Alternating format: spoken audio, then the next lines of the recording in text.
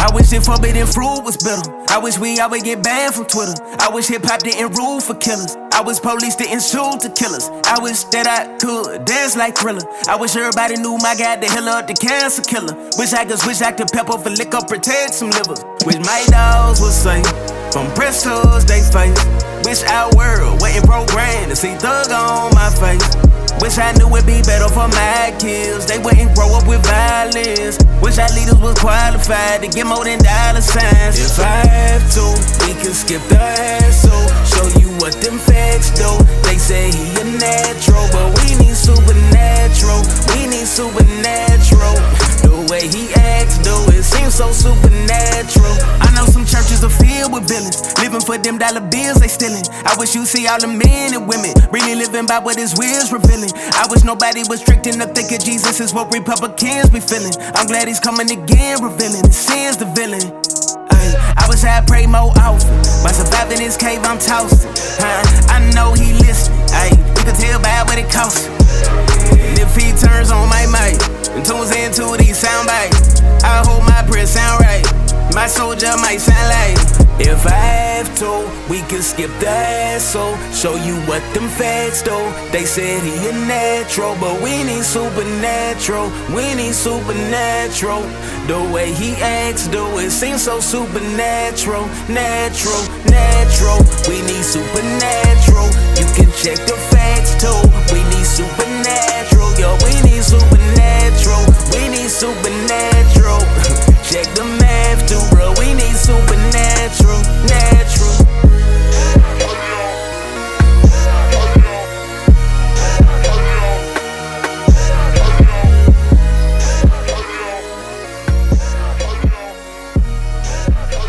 Hi guys, and welcome to another episode of 6016. This is just a continuation of what we did last week. This is not like the main sort of bread and butter of what's going on the podcast this fall. We are still going to go ahead with the normal schedule that we've had laid out. It's just arranging times for us to be able to get together to be able to have those conversations. But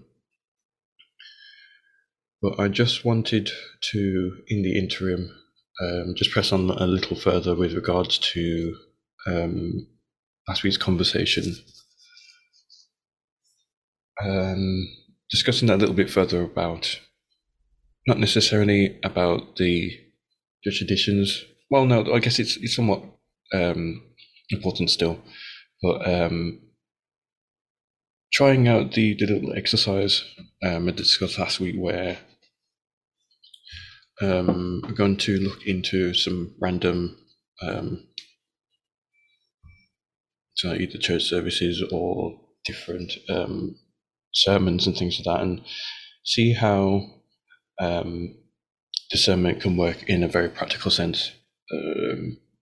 For this one, it's very much a wild card for me. I don't know these guys very well. There's a chance you might know them better than I do. It's a church called, I think it's called Revival Culture now, run by husband and wife, Jonathan and Amanda, I believe her name is, Ferguson. They have, this one's a fair bit old as of this point now. This is actually their service or conference, I think from last year, April, called Returning to His Presence.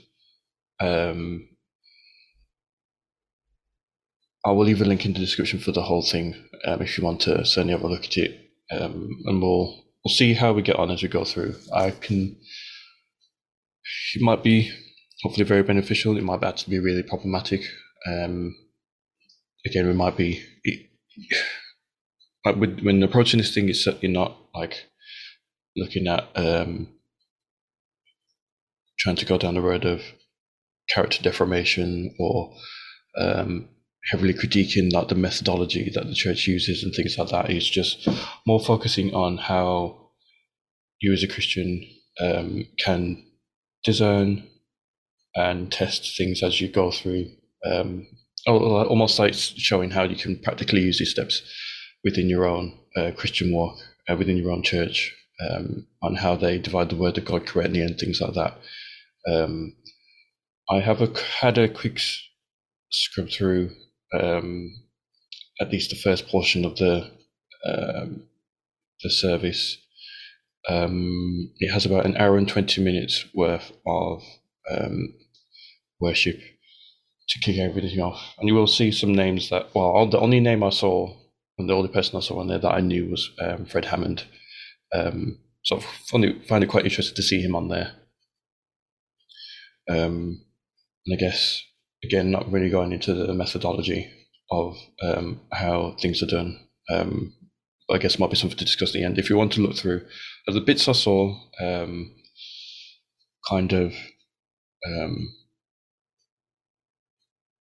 might need a discussion towards the end. Not like something lengthy, but just something to, like an observation that I've come across, or that was brought to light to me recently.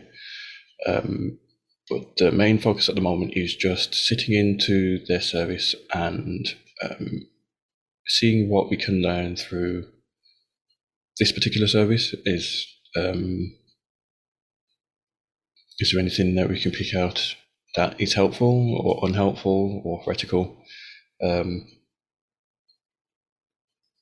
Should make for interesting listening. And I'm going to try to be as impartial as I can.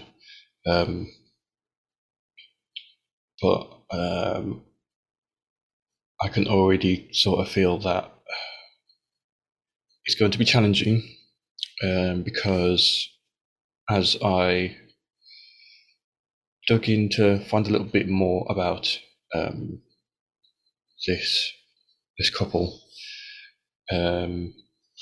Jonathan himself calls him, let's see if I can put him. So if I go onto the homepage, revivalculturenow.com, other spaces, we're here to model the love, the leadership, and the impact of the power of the original church in today's world, as seen in the book of Acts. If you scroll down a little bit, it says more about Apostle Jonathan and Prophet Amanda. Now, again, I say that I'm trying to be as impartial as possible, but this, I've already I can feel myself leaning a particular way, because obviously we discussed in the past. I don't know these guys, and I don't think there's any way I'll be able to really hold a conversation with them. There might be on Instagram and places like that might be worth looking into, depending on if it's fruitful or not. But there are no new apostles today. I thought that only Bethel really was the most significant church to kind of hold on to this in the way that they've kind of like marred that with how they were interpreting scripture. That comes across as a little problematic from the get-go, because that office is closed. The Bible is quite clear in the fact that the foundation of the church is built on the prophets and the 12 apostles, well, 13 apostles if you include Paul, but he is regarded as one of the 12 because there's only 12 pillars. There are no new epistles today, so I don't know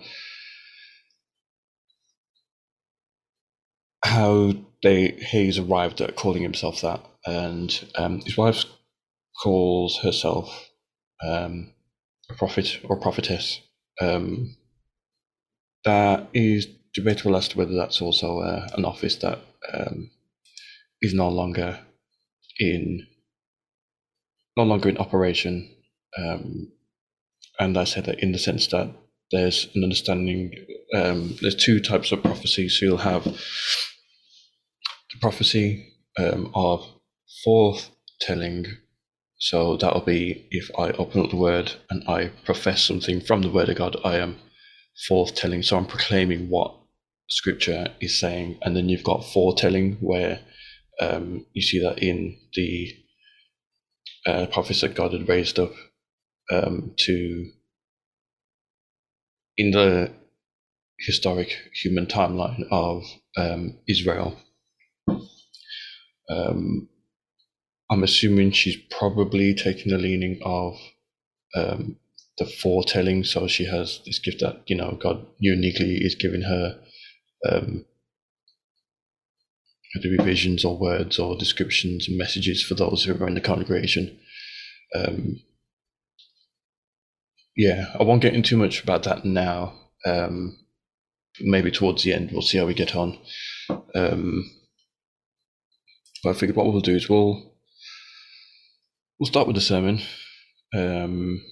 So this on the actual video, I've got it down as on the timestamp of 1 hour, 18 minutes and 37 seconds. We can just roll it on from there and we'll see how we get on. There we go. So, as I said, we are just going to roll this on from this timestamp here and we'll see how we get on. I know they want to speak. The presence of the Lord is here. I do apologize from the get-go. I think the audio is a bit difficult to hear from Jonathan on this side, because I think he's using a mic that's not wired through to be heard correctly on this side, but hopefully you can hear enough of what he's saying. He's just got his daughters on stage, I believe, next to his wife on the right. Yes, you might find it a bit difficult to hear, but I think I guess if you were in the congregation, it would be fine to hear, but at this moment in time, it would be a bit of a struggle. And it's time to preach. You all can be seated. But they'll beat us up when we get home if we don't let them speak. Yeah? So you want to say something to the people before Mommy preaches? Okay. One at a time, okay? My name is Hannah.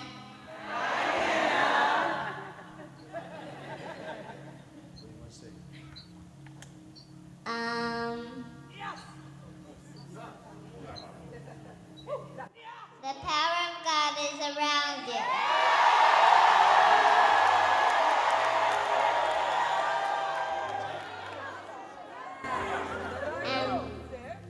My name is Maya. What do you want to say? You're doing good. Daddy, I want to sing a song. Okay. Go ahead.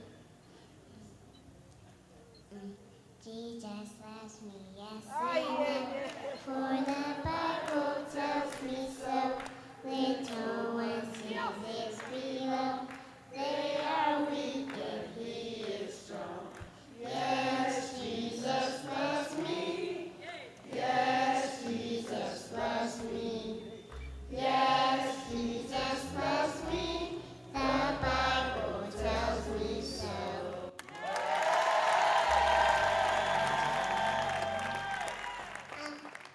My name is Olina.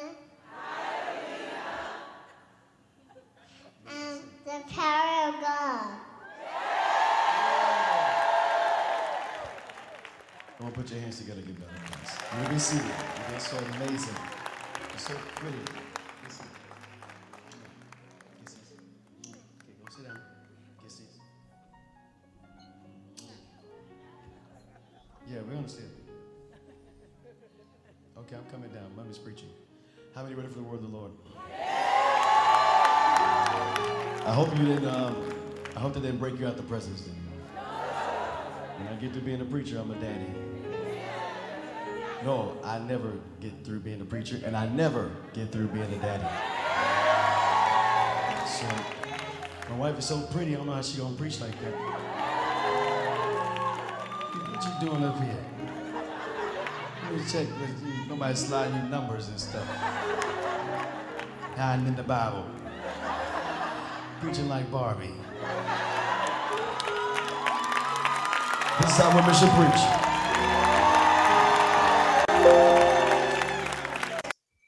Okay. This might be nitpicking. But then to be fair, in his defense, it might work out.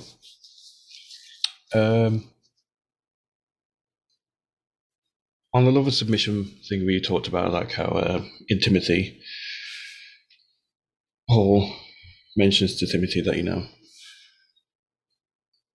kind of emanates lays out the structure of how things should work. And the thing that comes out is how, you know,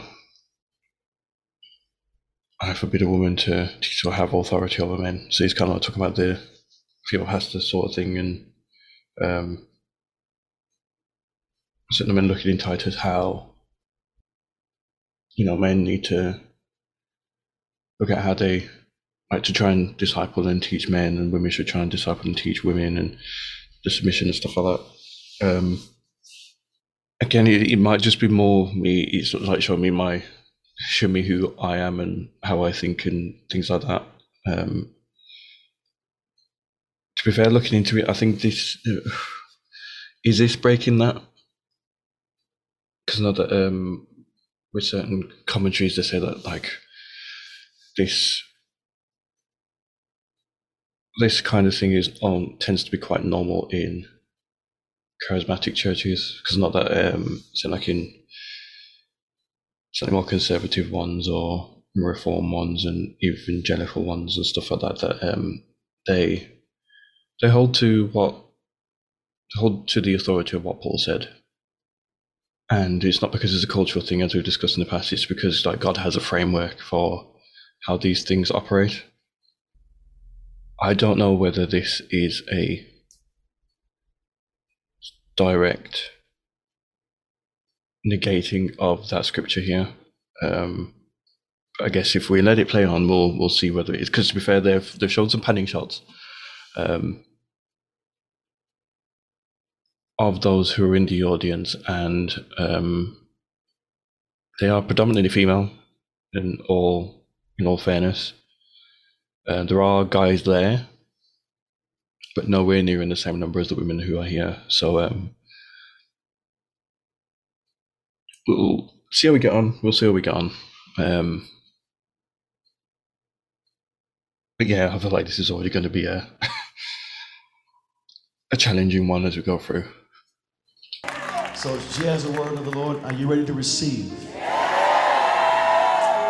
Well, receive my wife, Prophetess Amanda Ferguson.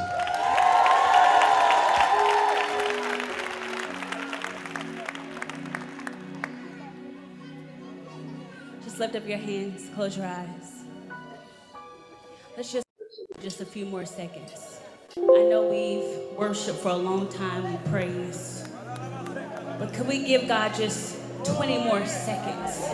Because one thing about worship, the more we worship, the more new facets of Jesus is revealed. The more we worship, the more we discover his majesty and his splendor and his holiness and his righteousness. If you're looking at me, something must be wrong. I said, let's worship the King of Kings and the Lord of Lords and the Holy One and the Mighty One and the one that is faithful, the one that is true. Come on. I don't know about you, but I can worship him all day and all night and never get tired. Because the reason why I stopped it there is because, as you said, that worship allows you to discover more of who God is. I believe it's is it John MacArthur? It might be Steve Lawson, I can't remember. It's as you get deeper into his word, which is giving you that, gives you all the possible things that he wants to reveal to us about his character, about his nature, about his wisdom, about his will, what his plan is, how he sees us, what the state that we're in, and all those sorts of things. All these sorts of things are encapsulated in his word. And the deeper you go into his word, that and how that transforms you, it then is reflected in your worship.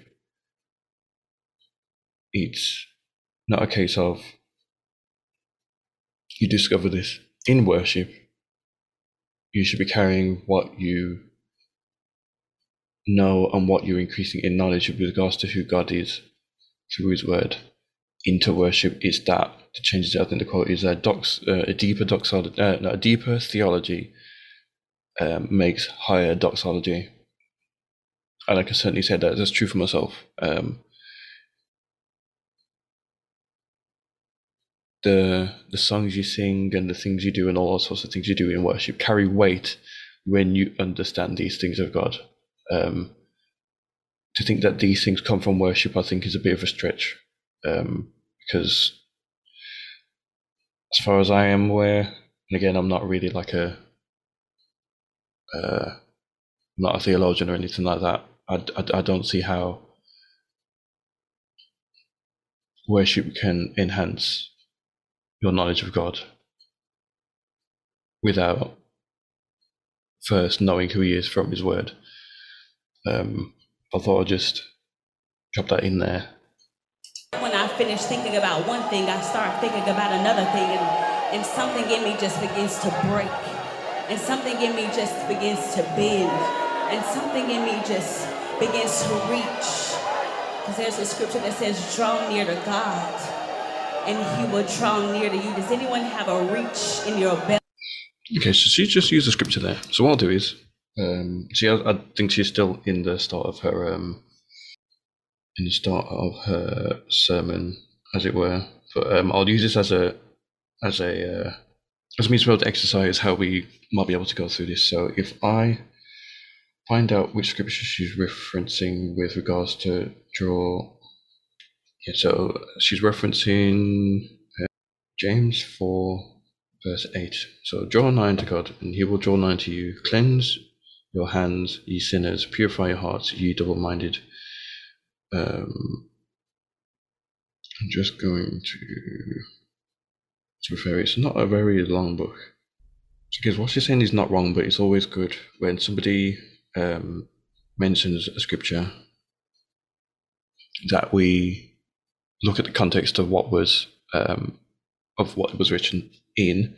You don't want to be just like proof texting or eisegeting, where you are topically grabbing onto scriptures to validate a point. So if you were to have started a sermon and said this is going to be the thing, you would try and walk through the entirety of the scripture. So like the fact that the title starts off with boasting in tomorrow, so it reads, what wisdom on that one? What causes quarrels and what causes fights among you? Is it not this, that your passions are at war within you? You desire and do not have. You murder, you covet and cannot obtain. You fight and quarrel and do not have. Because you do not ask. You ask and do not receive. Because you ask wrongly, to spend it on your passions. You adulterous people, do you not know that friendship with the world is enmity with God? Therefore, whoever wishes to be a friend of the world makes themselves enemies of God. Or do you suppose it is to no purpose that the scriptures say, He yearns jealously over the Spirit that He has made to dwell in us? But He gives more grace. Therefore, it says, God opposes the proud and gives grace to the humble. Submit yourselves to God. Submit yourselves therefore to God. Resist the devil, and he will flee from you. Draw near to God, and he will draw near to you. Cleanse your hands, you sinners, and purify your hearts, you double-minded. Be wretched, and mourn, and weep. Let your laughter be turned to mourning, and your joy to gloom. Humble yourselves before the Lord, and he will exalt you. Do not speak evil against your brother, speak evil against one another, brothers. For the one who speaks against his brother or judges his brother speaks evil against the law and the judges of the law. But if you judge the law, you are not a doer of the law, but a judge. There is only one lawgiver and one judge who is able to save and destroy. But who are you to judge your neighbor? Sounds interesting. Come now, you who say, today or tomorrow we will go into such and such a town and spend a year there and trade and make profit. Yet you do not know what tomorrow will bring. What is your life? You are a mist that appears for a little time and it vanishes.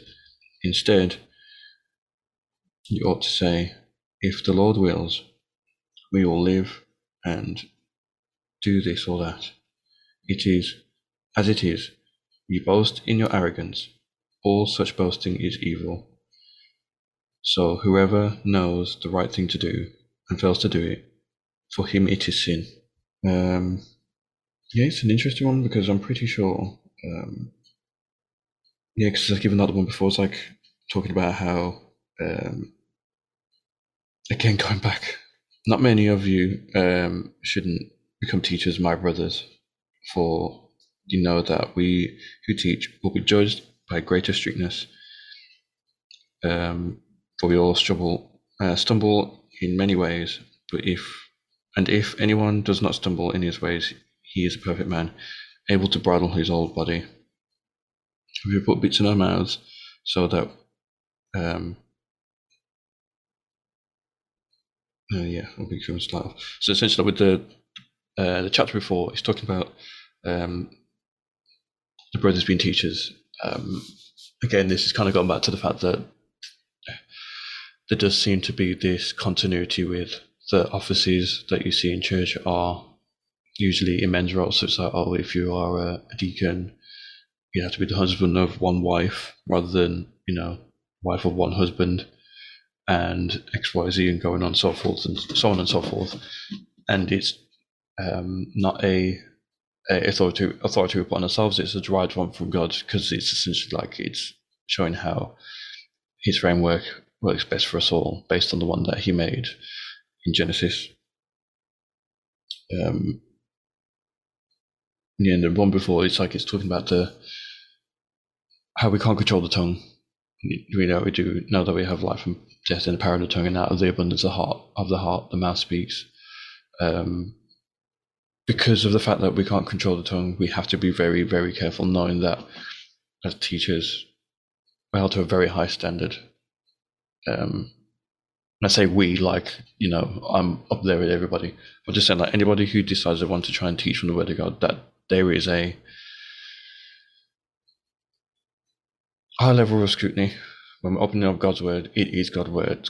So we will be held accountable for how we use or misuse His Word.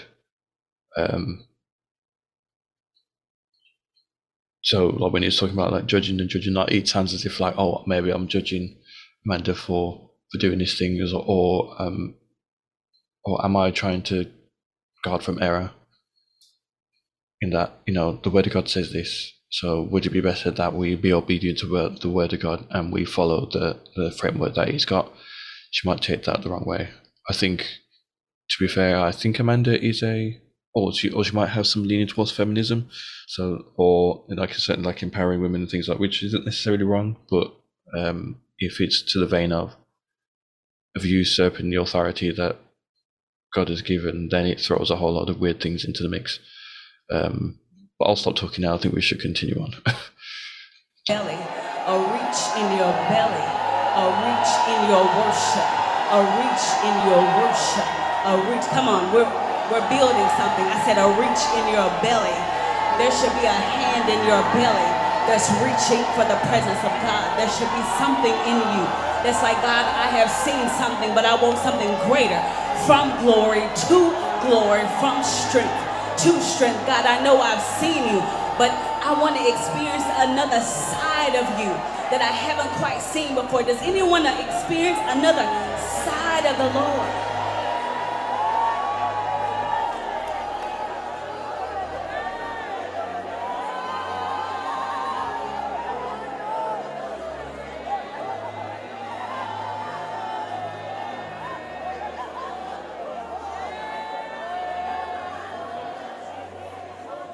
Spirit of the living God, fall fresh in this place. We yield to you.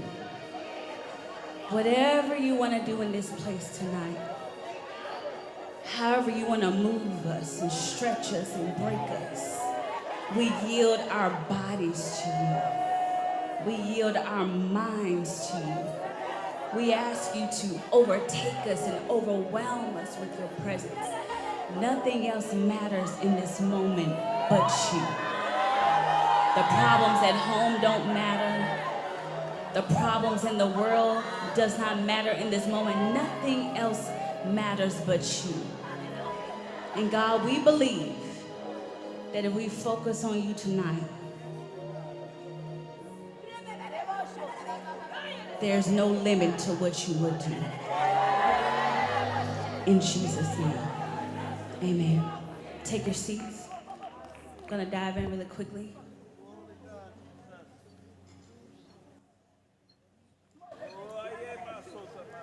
God promised me that tonight we will experience his glory. I want you to do me a favor. In times like this, it's easy to be distracted. I want you to just put your phone to the side, and I want you to listen to this word, because I don't want anything to impede the glory that will fall in this place tonight. It's already here, but it's going to increase. I said it's going to increase. I had an encounter earlier today. I was praying for several hours. And I had an encounter today. And I'll tell you a little bit more about it later, but I'm just going to give you a piece of it. And the kabod glory. What is that? That is the weighty glory entered the room. And I almost toppled everywhere. I could not stand up. So as I teach, I want you to be open to that kabod coming in and settling in this room. Are you ready for this? How many of you have enjoyed yourself so far?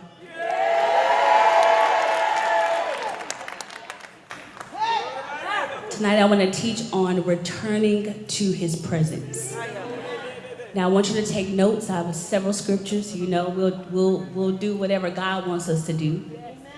If you use your phone to take notes, you can take notes, but don't be texting, ordering chicken, all that good stuff. You know, y'all get a little hungry when it's time for the word. Your stomach starts grumbling and going on. Returning to his presence. So a couple of weeks ago, I began to feel, I want you to listen. A couple of weeks ago, I began to feel very, very tired. Unusually tired and overwhelmed. And I started telling my husband, I said, babe, I feel so tired. And it was unusual because I'm a very energetic person. And I started thinking, you know, I'm taking my vitamins, I'm eating healthy, drinking my green smoothies. Why am I so tired? For about 2 weeks, I would lay in the bed, and sometimes it just seemed like just to even get out of the bed, it just seemed to take so much strength away. For 2 weeks. And I just kept praying and asking God, like, why am I so tired? About 4 days ago, I went into prayer about it. And this is what God spoke to me. I said, God, I'm so tired. I haven't been in any warfare. Why am I so tired? And he said, daughter, I've been allowing you to feel what the church and the world is feeling right now. Okay, I'm just going to stop it there because it kind of ties onto the off comment I made last week in regards to God told me, because it's problematic for two reasons. First of all, like when people talk of these experiences, do they actually line up to Scripture? Like, is it consistent with what God has already laid in His Word? He doesn't lie. He remains consistent. Does that experience line up to Scripture. If it does, and that experience, or like the words that you're given and things like that are already in the Bible, then what you've been told isn't needed, because we have the Word of God already. But if it's contrary to it, then we have a problem, because God is not the author of confusion. So it might need a case of exercising a bit of discernment and testing the spirit as to what is the engine behind the thing that's engineering this. And the second point is that when it comes to this God told me thing, it brings on this notion that, oh, my words are infallible, so they have no error. And if you were to question me on those things, you're not questioning me, you're questioning God. That in itself is a problem. Like, we are all believers, none of us are higher than each other. God has no favorites. So, and especially understanding the context of how a church works, we are there to edify each other and to admonish each other, to rebuke each other. But the basis is on God's word, not on the impressions that we have, or the words that come up in our minds, or the ones that we feel, because those sorts of things are very subjective, very, very subjective. Because I feel like as we go into this, there might be some things that happen that enforce, or at least subliminally enforce, that subjective feeling, in the sense where if the and please, musicians, don't kill me over this, if the musicians start playing behind what this preacher is doing, or they're using very sensualized language and things like that, that is going to make you feel different. It's just, it works in films. Like, if you're watching a very sad film, they will orchestrate the music behind that to invoke an emotion, so you sympathize and you feel immersed in what's going on. I'm hoping that's not the same thing that they do here. But if it does, then we obviously know that there is. Again, it's gone into the methodology of the church, which I guess is hard to speak. I can definitely tell that from this that they are almost like leaning on a very charismatic sort of spectrum from the offices that they hold and the sort of things that they seem to be doing. I would say that is probably a red flag for me, in the sense that using that card gets them get a jail-free pass, but then also can be very detrimental. As I said, like, teachers are held to a higher standard than everybody else. You should have the fear of God, where you want to confirm whether this thing has come from God or not. If you are a continuationist or a cessationist sort of thing, if you are on the former, you definitely want to check to see whether this is from God. If you're from the latter, then obviously you know that the word of God is the word of God is sufficient, and it's the sole authority as to what we're basing our stuff on, because God has gone to a great work to make sure that His word is preserved over the course of human history, because it is quite literally black and white. We can go to it, understand the context and all sorts of things, and we can work on the basis of that. His truth and His word is objective. This seems to be very subjective, so I would certainly take a pinch of salt when approaching when approaching things like this in sermons and stuff, because we want to make sure that what we're carrying away is true. And subjectivity, I don't think, can give us that in any way, shape, or form. But we'll continue on from here as best we can. He said, I'm allowing you to feel how tired people have been. Even the words, I uttered these words to my husband. Now, I never The 12 years I've known him, I don't think I've ever said these words. I said, babe, I just feel weary. And he said, daughter, what's happening right now is people are so weary. There's some of you tonight that are sitting here and you pressed your best and you prayed your hardest. But the last few months for you, you have been weary and you have been tired and you have been overwhelmed and you've been saying, God, I'm pressing and I'm praying. But God is saying, in my presence, there is rest. We know how to war. We know how to fight. But when his glory comes in, it is not in your works. It is not in how much you can do. It is in how much you rest. Someone say surrender. Surrender. About a week ago, I had some of you know this, but I had a double root canal. And some people asked me, well, how was it? I don't know, because I was knocked out. I was asleep. I can't tell you. I woke up. I asked my husband 5 million questions. How did I get in the car? Who put me in the car? And I got back because after I had anesthesia, I was really tired. And I asked my husband, I said, babe, you know, I can't shake out of this anesthesia. I said, I want to get up. He said, you're doing what you're supposed to do, and that's rest. I got a good husband, y'all. But he reminded me that it's okay to rest. What's coming in here tonight is going to be a refreshing of his presence. A refreshing that you don't have to work for. A refreshing that you didn't have to pray for. When his glory comes in, it refreshes you. It overwhelms you. It empowers you. Does anybody want the refreshing of God? Exodus 33:14. Write this down. So she's starting a sermon now.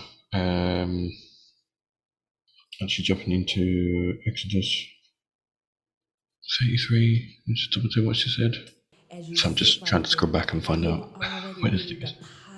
This will go with you, and I will give you rest. See, in the church, all we know is how to fight. Okay. So all she's done is she's not giving any context of what's actually going on in the scripture whatsoever. So I have a funny feeling she's going to RCG off the back of this, because as we know, like Exodus is to do with Moses and God appointing him to be the one who draws Israelites out of Egypt, but then how God has allowed that to not just be straightforward.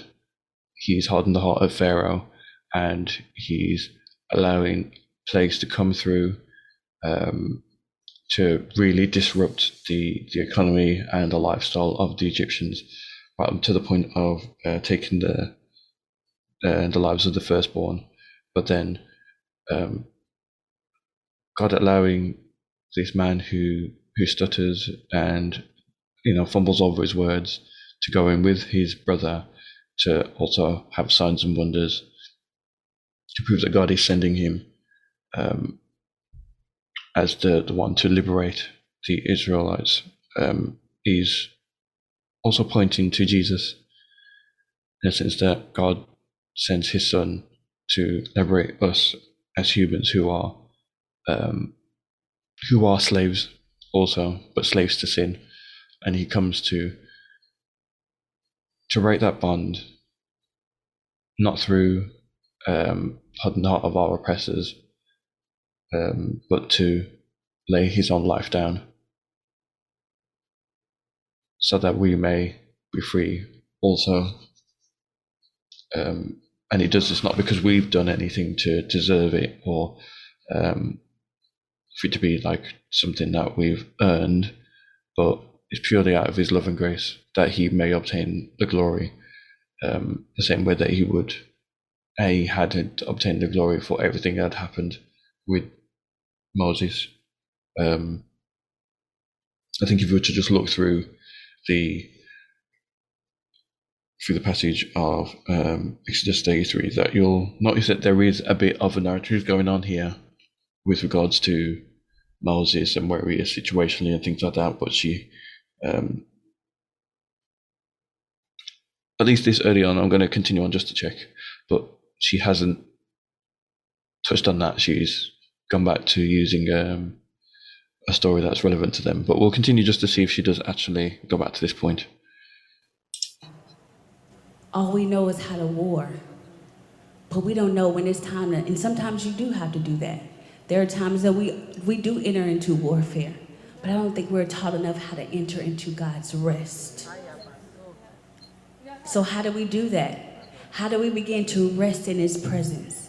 And some of you right now, as you sit right there, you are already being deposited with the rest. You are already being deposited with an overflow of God's presence. And so as I felt like that for the past couple of weeks, God began to speak to me and say, you know, daughter, there's so many people that don't know how to rest because their entire life, not even just in the pandemic, but their entire life has been a fight.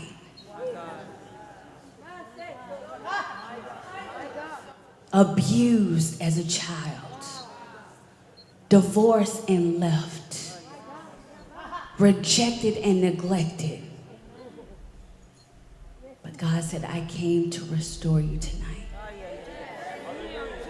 And even right now in this rest, there are some people who I can see you and tears are starting to come down, but you don't want to let it out. Because we've been taught to be so strong and never ever to cry. But there's something about God's glory that will break us if we allow him to break us. There's something about his presence that even when we don't want to cry, if we yield and surrender to that brokenness and those tears, something will come out of us like a well bursting forth that's been inside of us for years and decades. God is saying, in my presence, in one moment, I can restore 20 years of hurt and rejection.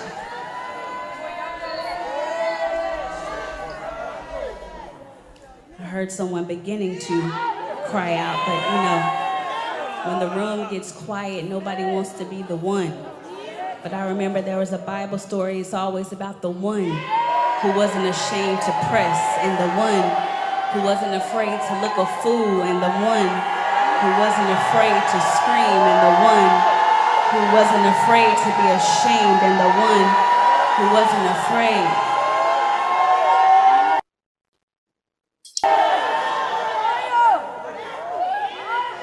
It's going to increase. It's going to keep increasing. She didn't make reference to the story that she's alluding to, and I think that's because stories might not be in there. I mean, and if there are, they are, most definitely, but she's certainly not backing up with scripture. She keeps going back to this glory thing, and like if I'm looking through Exodus 33, like, even Moses asks in verse 18 that, please show me your glory. And he said, I will make all my goodness pass before you, and will proclaim before you my name, the Lord, and I will show you, and I will be gracious to whom I will be gracious, and I will show mercy to whom I will show mercy.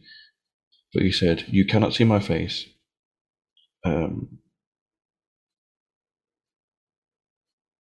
for a man shall not see me and live.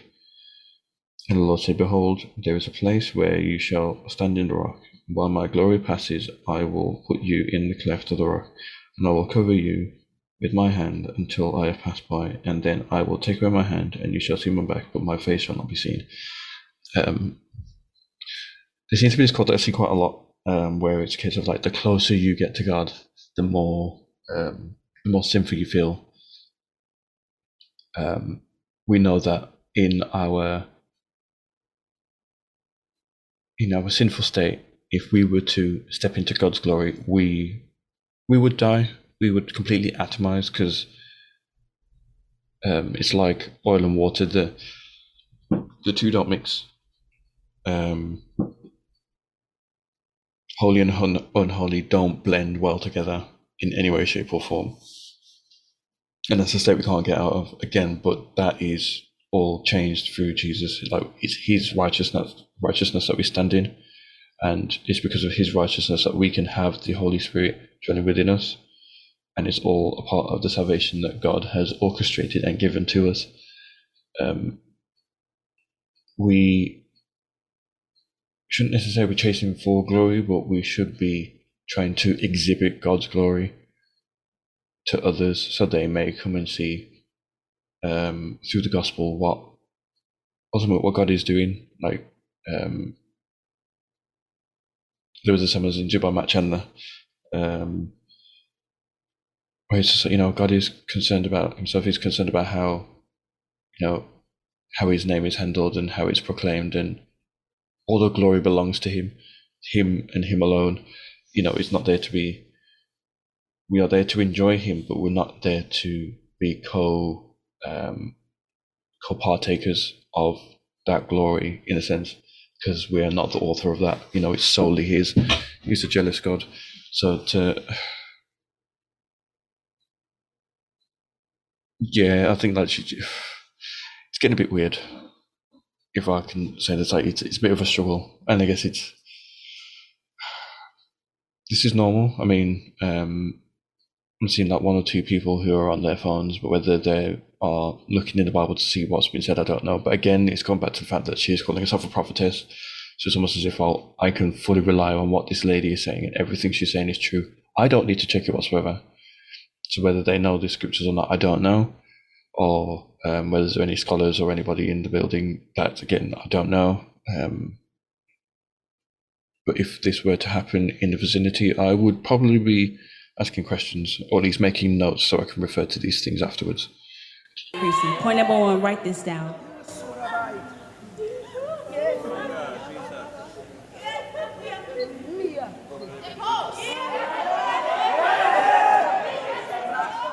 Who is that crying right there? Come here.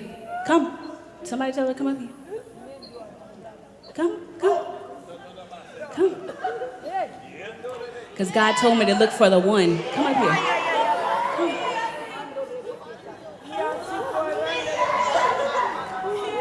Come here. Come. So when I hug you, that shame, the residue of the abuse,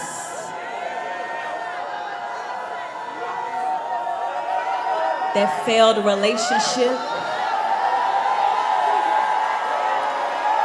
See, I'm not even hugging her. This is God's love. When God's glory comes in, his love, his personhood comes in. And right now, the thing that she came in, some of y'all don't even know this, and I only know this by the Spirit, but just a few days ago, she was in her bed crying, and she was telling God, I don't want to do this anymore. God, I don't want to live anymore. God, what's the purpose of my life? But God said, daughter, I came for the one, and because you are willing to pour out your tears, God said, I have so much purpose for you. And the enemy, and even those childhood wounds and those parental wounds that told you that you weren't good enough, and told you that you had even educational problems, learning disabilities. God says, I put in you a gifting that is so strong that people don't even understand you, so they mislabeled you, and they've said that you had this. And God says, and you do not have anxiety. You do not have anxiety. You do not have anxiety. It's broken in his presence.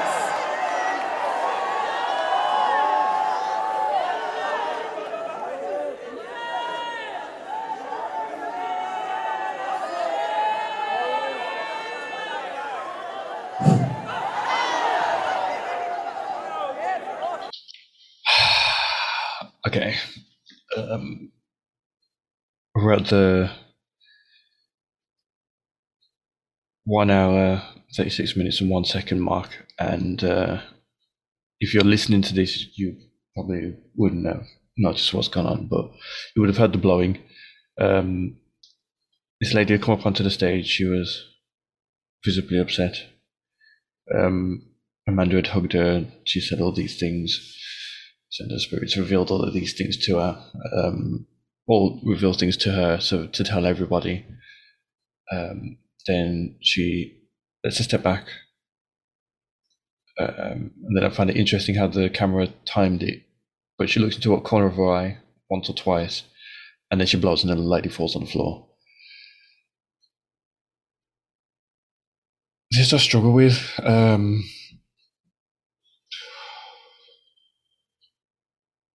The thing is, it's got nothing to do with the sermon.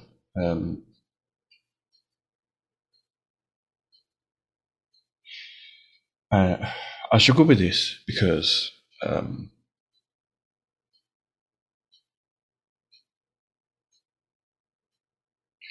we've seen this before, really, growing up. So, like with the saga with Benny Hinn and all these other faith healers and stuff like that. It's like, again, it goes back to, do you see this sorts of thing in scripture? Like some would say that this is like being slain in the spirit, but again, I'm not quite sure if there's anywhere in scripture that supports that the idea that things like that work.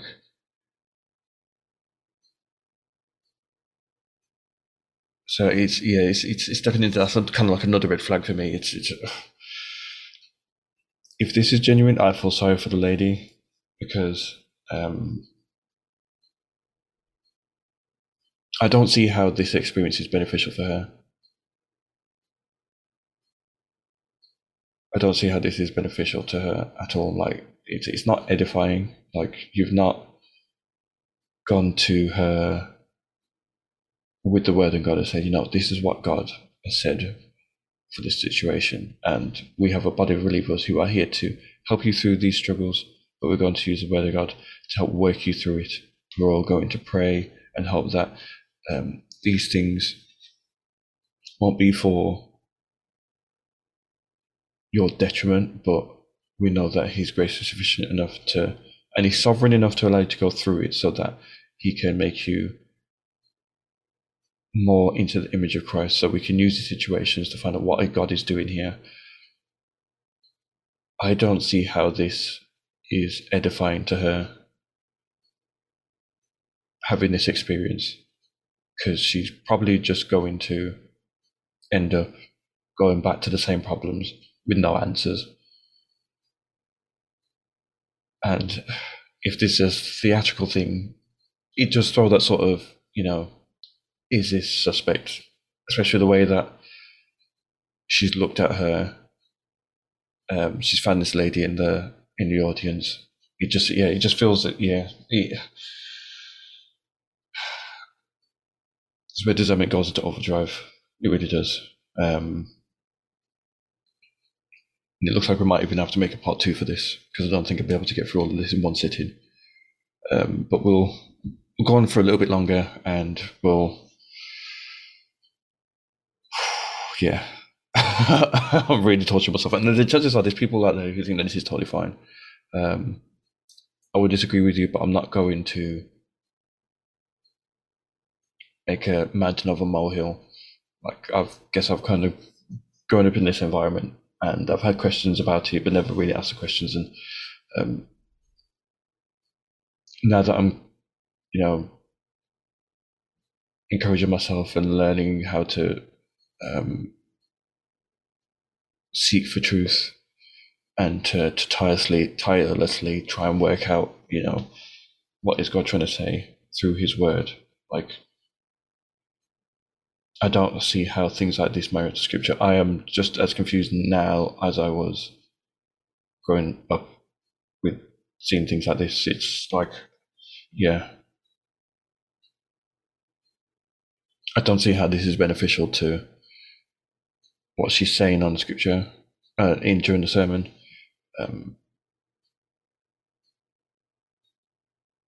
But also don't see how it's beneficial to the lady this has happened to. I would have thought that the right thing to do would be to minister to her and to walk with her through her journey, so that you get a better understanding of things she's struggling with, and seeing what God says for it through His word. And obviously, if you've had similar experiences, those things are helpful. as I've said in the past, our testimonies are very helpful, but they're not divinely inspired. But again, they are helpful. So I would hope that that interpersonal relationship would help help this lady through. But I don't see. I don't want to keep laboring the point. I don't see how this is helpful for those two reasons. I can't see how it works. But we'll continue on for a little bit more. Oh, now there's hunger. But when it's hunger, it's dangerous. Because that's when heaven decides to come in. Just one sec. She's got something in her hand. I'm not quite sure what it is. They just had a clip of himself. I said when it gets hunger, that's when it gets dangerous. Angel send something. Is it a name? It might be a name, but it says Angel something. Oh, I just saw a cloud forming in this room. My God, the glory cloud is forming. I said the glory cloud is forming. There's an angel that's down there ministering to her. I said there's an angel that's ministering her. Sit down.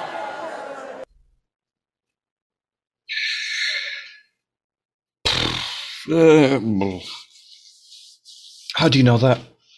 How do you know that? How do you know that? I'm not going to say more, we'll just continue. I'm just going to let her lay in that.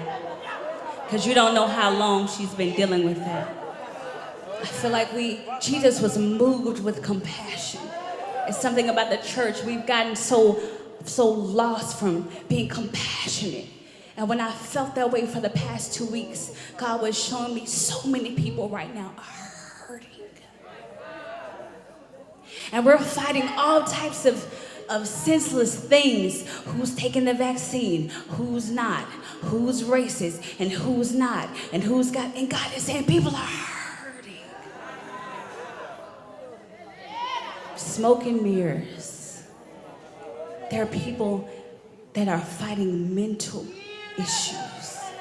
There are people right now that are watching me on television, on YouTube, who are just cutting your wrists right now. And the glory that's in this place, see, that's what we're after.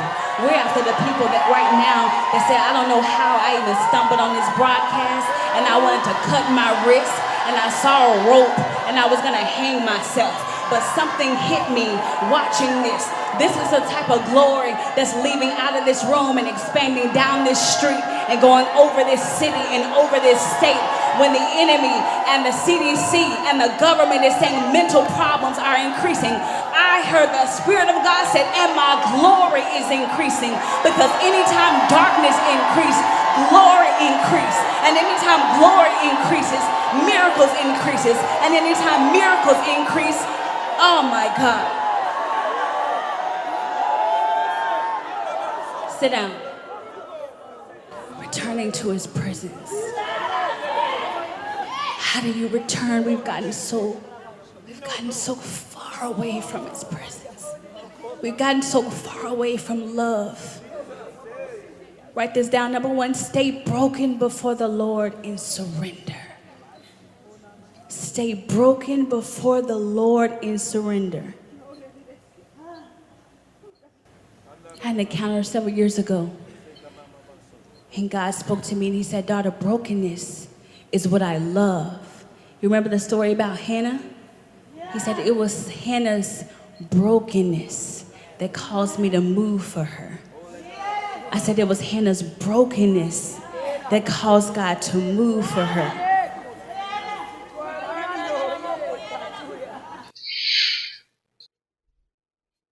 I think what might be good is if we leave it at the 1:39:26 mark now. If we leave it there, I'm not quite sure how much further. Because if we could we'll highlight it all. It looks like the sermon goes on for a fair bit longer, so we won't be able to cover much more at the moment. So I think what I'll do is I'll leave it there for now.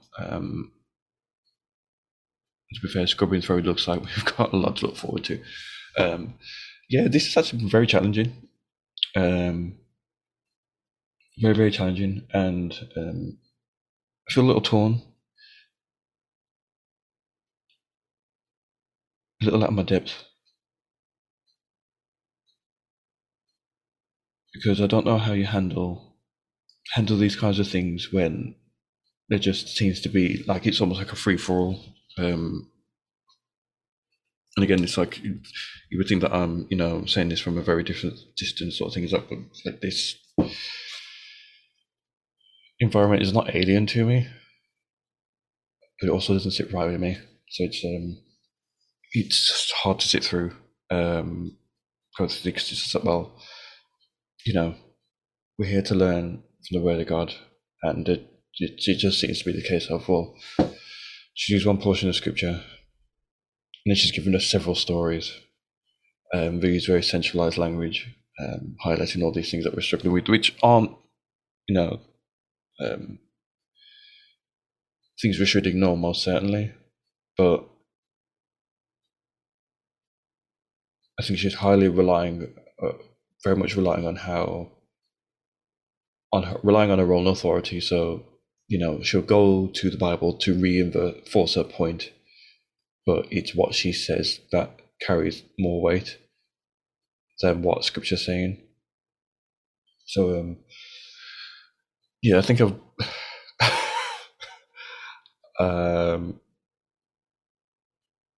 going through a lot more than what I anticipated with this one.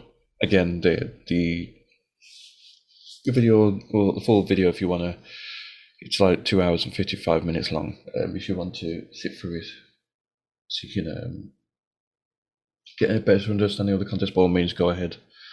I'll also leave the comments form in the description as well, so you can send your thoughts and stuff through, and whether this is actually a good idea or not. But I feel like this is hard. This is hard, and I do agree with the fact that he thinks that this sort of thing is like the fringes of what's going on. But this might just like be the epicenter. It's just like the charismatic movement does seem to lean more on spiritual experience than it does scriptural authority. So things like this are totally fine, but it can invalidate the Word of God if we're not careful. It can very much invalidate the Word of God. Like, we need to have a reverence for God and what He says in His Word.